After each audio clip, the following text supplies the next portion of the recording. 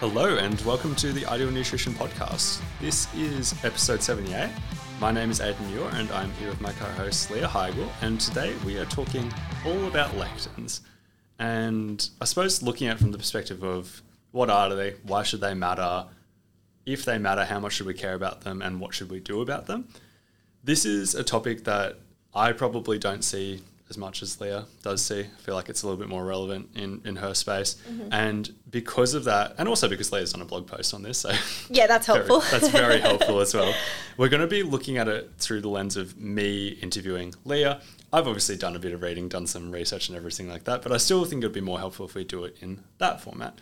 So starting with the basics, what are lectins? So lectins are a type of protein that are found in a range of foods. They're basically grouped together based on the fact that they are proteins that bind to carbohydrates. And this feature is usually, like, people talk about it in plants in terms of like a protection mechanism in plants, because basically what this does is makes them resistant to digestion, and they're not very they are very stable in an acidic environment. So the human stomach, obviously quite an acidic environment, and that's usually to facilitate the breakdown of different foods, but lectins are particularly resistant to being broken down because of this function that they have with binding to carbohydrates. What are they in? They're in a fair bit. Plant foods predominantly. So we're mainly looking at legumes, soy foods, grains, all different kinds of vegetables, but particularly nightshades. Mm-hmm. Some nuts, including things like cashews and peanuts. Also in a lot of seeds, different fruits. So I'm just naming a lot of plant foods right now because that's predominantly what they're in. I think it's interesting to note that gluten found in wheat products is also technically considered a lectin. And lectins are also found in some non-plant-based foods, being some dairy products like A1 protein is a lectin-like protein, can be found in eggs in small quantities, and meat from animals that have been fed corn and soy as well. And lectins are they're a variety of things. It's like a group of things? It's a group of things. So there's all different kinds of lectins, and there are, different ones that have different functions and are in different foods. They're just pretty much grouped together based on the fact they're proteins that bind to carbohydrates, and that covers a ton of different things. Yeah, cool. Did you see the case study kind of thing on red kidney beans? I think it was uncooked red kidney beans, and a group of people, they got hospitalized or they got vomiting, diarrhea, those kind of things. And somebody claimed to have only eaten 4 of them. Only 4? Yeah. I didn't see that. I think they were soaked, but they were uncooked. Yeah. So the lectins in uncooked red kidney beans are considered poisonous to humans and can have the effect of diarrhea, vomiting. Your body just wants to get rid of them. But during the soaking and cooking process, they are broken down, so it's actually not an issue when it comes to cooked red kidney beans. So just don't eat uncooked red kidney beans, and you'll be okay. I also like that because it comes at it from that, I suppose, that nuanced perspective of being these things do exist and are relevant, and it's worth having some awareness of them. They're definitely, they're a thing, and there are times where they can be quite harmful to our health. It's just usually in circumstances that you wouldn't typically eat them. We're not going to have a lot of uncooked legumes in our diet. Mm-hmm. And a lot of the time, processes like cooking, soaking, sprouting, that's actually going to reduce the lectin content of things quite dramatically, and therefore it doesn't really, that's how we usually eat them, so it doesn't matter. Yeah, cool. And I guess looking at it from that perspective of why are people proposing that we should be avoiding lectins? Yeah, so there's quite a few different reasons. I think the first thing to start off with is it's pretty much this one guy that's really anti-lectin, and his name is Dr. Grundy, and he wrote a book called The Plant Paradox. And a lot of the different reasons why people started avoiding lectins, or at least kind of why it got popular, comes from this book. So a few reasons that he notes is that some lectins are actually poisonous or toxic to humans. So things like, the lectins in red kidney beans when they're uncooked. That is a real thing, but not all lectins are like that. So that's also important to note. The second reason that is probably the most cited reason for removing lectins from someone's diet is that you, quote unquote, can't digest them. So they are resistant to digestion in the gastrointestinal tract, but that doesn't necessarily make them bad either. Like, there are a lot of things in our diet which are non-digestible or hard to digest. So things like dietary fiber, things like FODMAPs that are really great for you and really great for gut health overall. But yeah, technically you can't digest them. But that is one of the reasons that is heavily cited for not eating lectins. Yeah, cool. And like, I'm pretty like anti going after one person or anything like that. It's part of a philosophy I've developed over the years. But like, when you Google lectins, it is just Dr. Gundry coming up everywhere, videos, everything like that. He's definitely the most popular person. Yeah. I think he is the one that popularized it with the book, The Plant Paradox. Yeah. And there are a lot of like celebrities and stuff that like jumped on his bandwagon and kind of like held him up as like this person that knew this like amazing thing that no one else did. So that's the only reason I mentioned, because if you Google it, he's the only one that comes up. So I think it's worth mentioning that that's kind of where this is coming from. Yeah, 100%. And like, I even though it is all like mostly popularized by one person, I still do see these questions just coming from the average person. And it's almost like, I don't think Chinese whispers is the right word, but it's almost like it's come from here and then it's kind of been passed along to a few people. And then it is not an uncommon question being like, say people start looking into plant-based diets, they hear about lectins and how we should be avoiding them or whatever, and then it becomes confusing. Yeah, and I think the hard part is it like we've said, it's like it comes from a grain of truth in terms of like not all of this is false. Like, there are reasons why you would avoid certain lectins, like aka in red kidney beans, etc. Or there are reasons why lectins, I guess, can have a negative impact on certain things. Like, we might talk about nutrient absorption soon. So it comes from this grain of truth, and then it's just been taken way too far. So lectins can reduce nutrient absorption of stuff like iron, zinc, and calcium. How relevant is that? Honestly, I feel like it is barely relevant at all, because I think if we look at plant-based foods, right, like there are a lot of things that we call like anti-nutrients in plant-based foods. So even things like oxalates and phytates and all these other things in plant-based foods that do reduce the absorption of things like iron, zinc, calcium, other nutrients. But it doesn't make those foods bad for you. It just usually means that if you're getting a lot of these nutrients from these plant-based foods that contain these anti-nutrients, whether it's lectins or things like phytates and oxalates, you probably just need to increase your overall intake of those particular foods and get a little bit more in. Yeah, 100%. Another area where it's like, it's relevant, anti-nutrients matter. Yeah. But there's also ways. But it's not like the solution isn't avoiding the anti-nutrients. It's just having more of the nutrients to kind of combat that limited absorption from the lectins. So, because like a lectin-free diet is kind of almost heading more towards the carnivore spectrum, where you are cutting out just a ton of really awesome foods. So overall, you're decreasing usually the quality of your diet in order to avoid these anti-nutrients. So like, it just doesn't make much sense to me. Yeah. And like, I suppose like jumping on that bandwagon, like one of my first thoughts whenever like overly simplistically assessing certain claims about dietary approaches and stuff like that is we do see research on plant-based diets and longevity showing on average people who follow plant-based diets live longer. From memory, there's studies on vegan diets showing like 10 years longer than the average. It's quite significant. Quite significant. And I, amongst other people, can point at a lot of flaws in that, like healthy user bias and stuff like that. But one of the things that I think is super, super relevant is if we look at it through the lens of how some people are proposing this, as in lectins are toxins that build up in your body over time, and these anti-nutrients that cause all of these issues, they're specifically being linked to autoimmune conditions and stuff like that as well.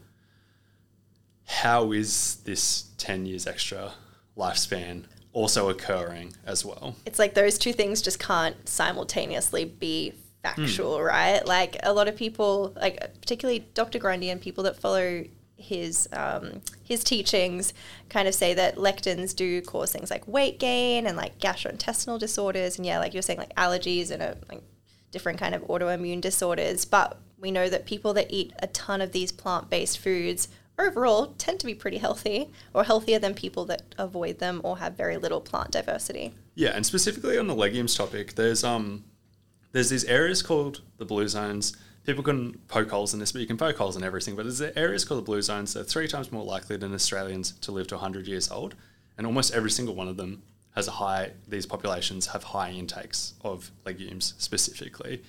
It is hard to argue at a population level that our health concerns are being brought upon by too much legumes. Yes. When we can look at that and then also be like, in Australia, do we consume many legumes to start off with?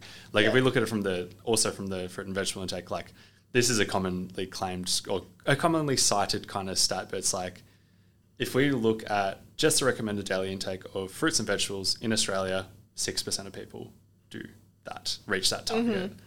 It's hard to be like, these are the issues. Yeah, the reason we're all sick is because we're eating way too many fruits and vegetables and legumes and nuts and seeds. And that doesn't check out. I don't know. So I know that's overly simplistic, but it is something to factor in amongst everything else we're saying. It's worth noting for sure.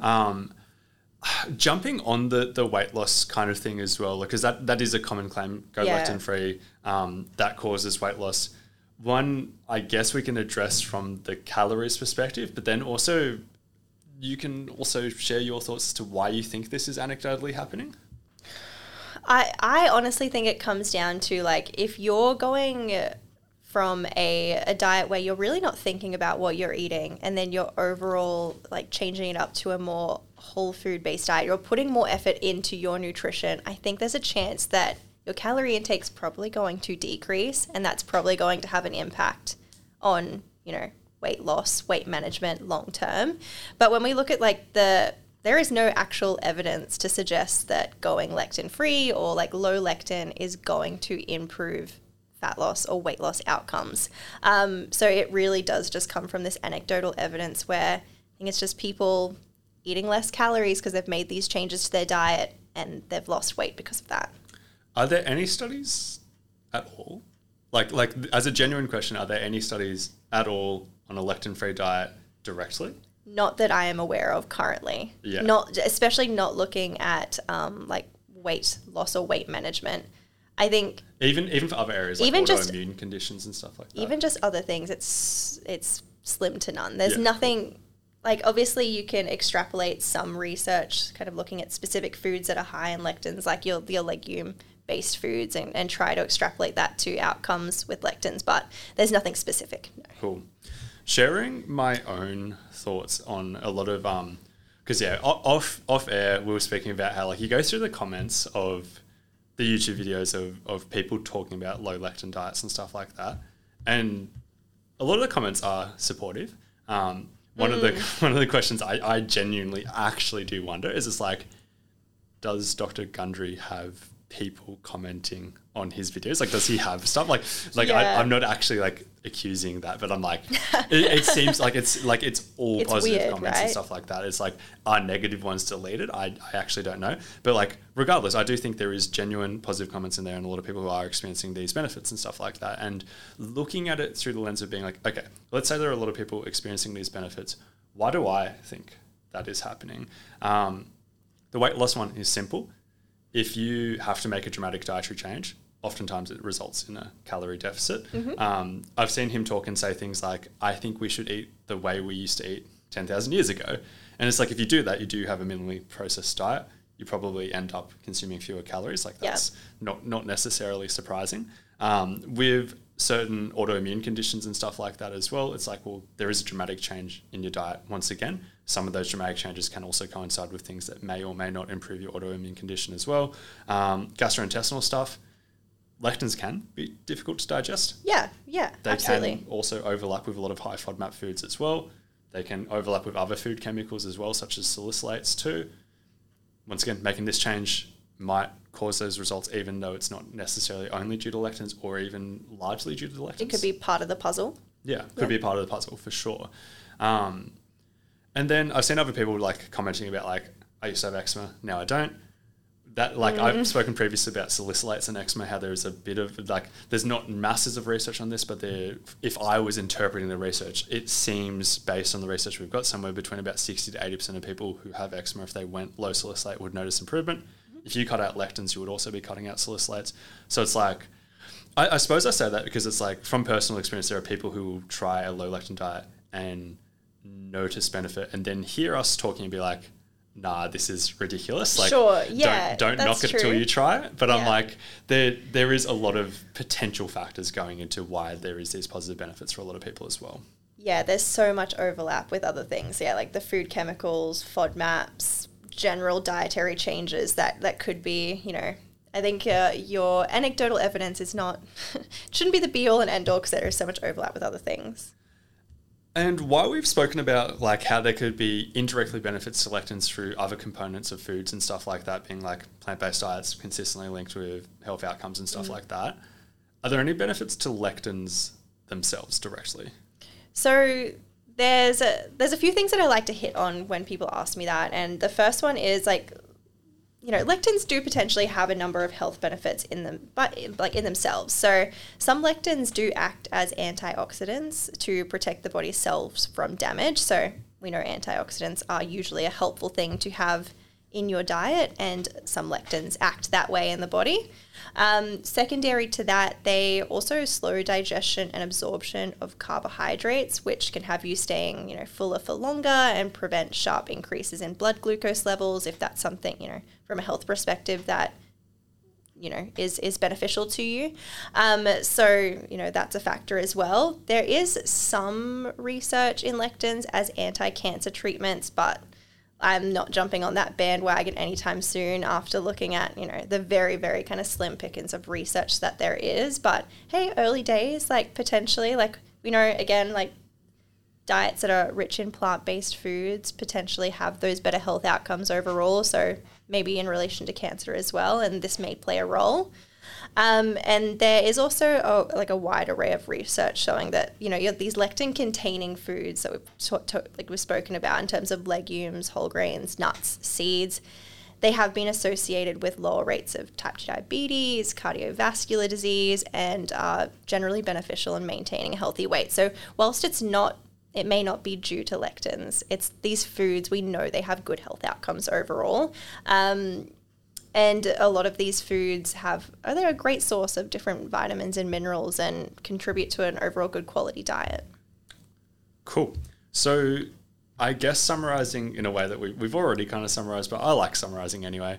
If somebody was thinking about consuming more of these lectin-containing foods, how much should they care about lectins? Should they do anything about it beyond the red kidney beans or just kidney beans, like cooking them? Beyond that aspect, is there anything you think people should do with this? Yeah, I think talking about lectins is almost, for the general person, overcomplicating something that doesn't need to be complicated.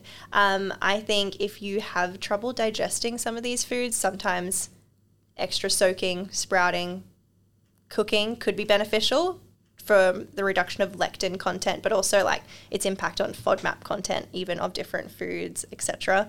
But overall, I would say don't worry about lectins and just try to include these foods pretty regularly because they're pretty awesome. Awesome. Sounds good. Well, this has been episode 78 of the Ideal Nutrition Podcast.